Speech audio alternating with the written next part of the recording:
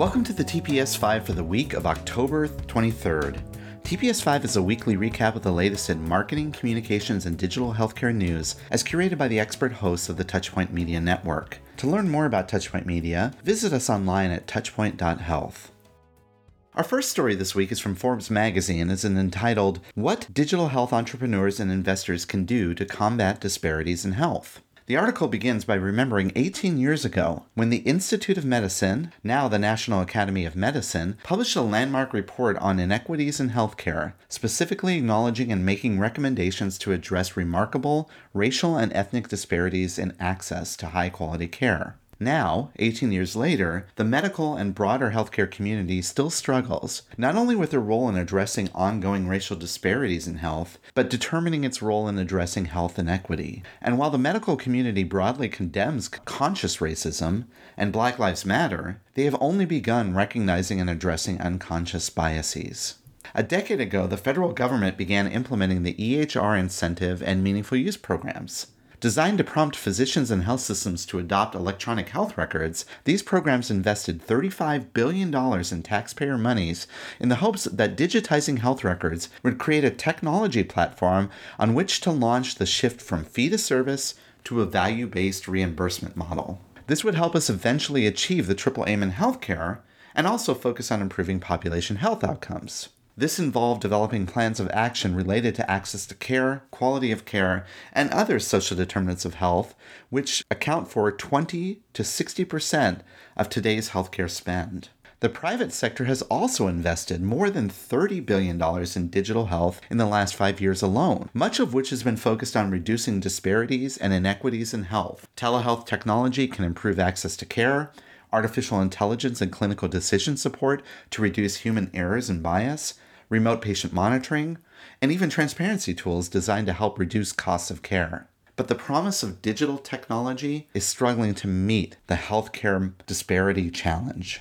Telehealth utilization has increased exponentially during COVID-19, but recent studies suggest that there are disparities in use among different communities. The underlying digital divide is likely exacerbating challenges in access to care. This telehealth explosion is built on the foundation of public health infrastructure, or lack thereof, that does not address bias and inequities. And while the promise of artificial intelligence in healthcare is in large part due to the ability to systematically analyze more data, AI bias can be unintentionally built into healthcare applications.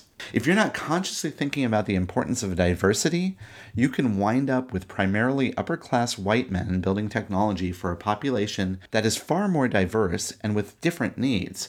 And without any malicious intent, you can wind up with bad outcomes, says Carlo Perez, CEO of Swift Medical. So what advice can IT entrepreneurs and VCs follow to help spur ideas to address these disparities? The first is to recognize your limits. Gil Addo is the CEO of Rubicon MD, a technology platform that connects primary care providers with a network of specialists, and the idea for this platform came from his own personal experience. Addo's grandmother was diagnosed with a brain tumor that he observed her having to travel repeatedly thousands of miles to receive care. And he asked himself, why did she have to travel so often to see her specialist rather than having the healthcare system meet her where she was? I solved the problem I understood, said Addo, and as the company started to gain traction in the market, they became aware of their own limitations of experience and background and how this was holding them back in certain ways, including about their community's needs, which led to systemic diversity in the final solution. Scott Barkley, partner at P72 Ventures, notes that the path forward to fixing our healthcare system is unlikely to be solved by technology or a top-down policy. To solve our thorniest healthcare challenges, he says, we need to have not just technology, but empathy for the patients and the providers involved. In 2014, James Lloyd and two friends founded Redox to create an EHR-agnostic platform that helps digital health companies quickly and efficiently integrate with any EHR. And starting out, Lloyd and his co-founders naturally looked to their friends and former colleagues for help. Diversity wasn't something the three co-founders started out thinking about. but they quickly realized that their network limited their thinking. The reliance on existing professional relationships to address these issues is a challenge not only just for entrepreneurs, but investors as well. VCs in particular, who invest in high-potential early-stage companies that have a high rate of failure, rely on colleagues who refer in potential investments. But there is a hidden downside: limiting one's openness to new ideas and limiting opportunities for unconnected entrepreneurs. Barkley says, many great VCs look for a signal, a referral from a top founder or from another trusted source before taking a meeting with an entrepreneur. That creates a gatekeeper effect. For entrepreneurs building out teams in digital health, the consensus seems to be that if you want to advance diversity, caring about the matter alone is not enough. And one easy way to get started is simply talking about it. People listen, and your staff assume the things that you talk about matter.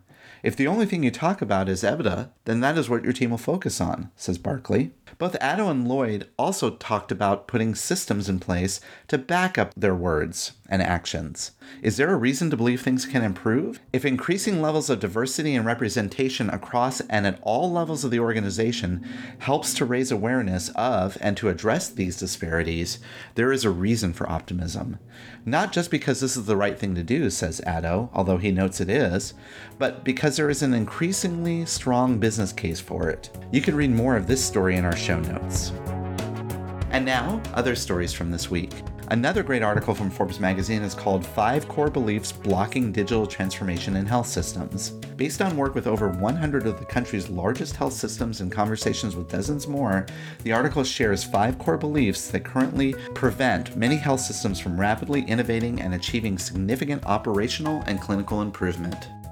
A can't-miss blog post from Carrie Lycan of Yext is called How Did Healthcare Make Digital Missteps During COVID, and What Do Organizations Need to Do Now?, which contains 5 questions every health system needs to ask to see if they have the digital foundation to weather the storms of the pandemic. Becker Health IT's article, 11 Big Ideas in Healthcare Innovation, features quotes from hospitals and health systems about the role of innovation in healthcare. And lastly, be sure to listen to the latest Healthcare Insight for Marketers podcast from Touchpoint Media. It features a conversation with Rose Glenn on how to have a remarkable, highly rewarding career in healthcare. You can find all the links to these articles in our show notes. And that's it for this week's TPS5. If you'd like the latest in healthcare news in an email format delivered weekly to your inbox, be sure to subscribe to the TPS Report, which you can sign up for on the Touchpoint Media website at touchpoint.health. Stay safe, be positive, and have a great week.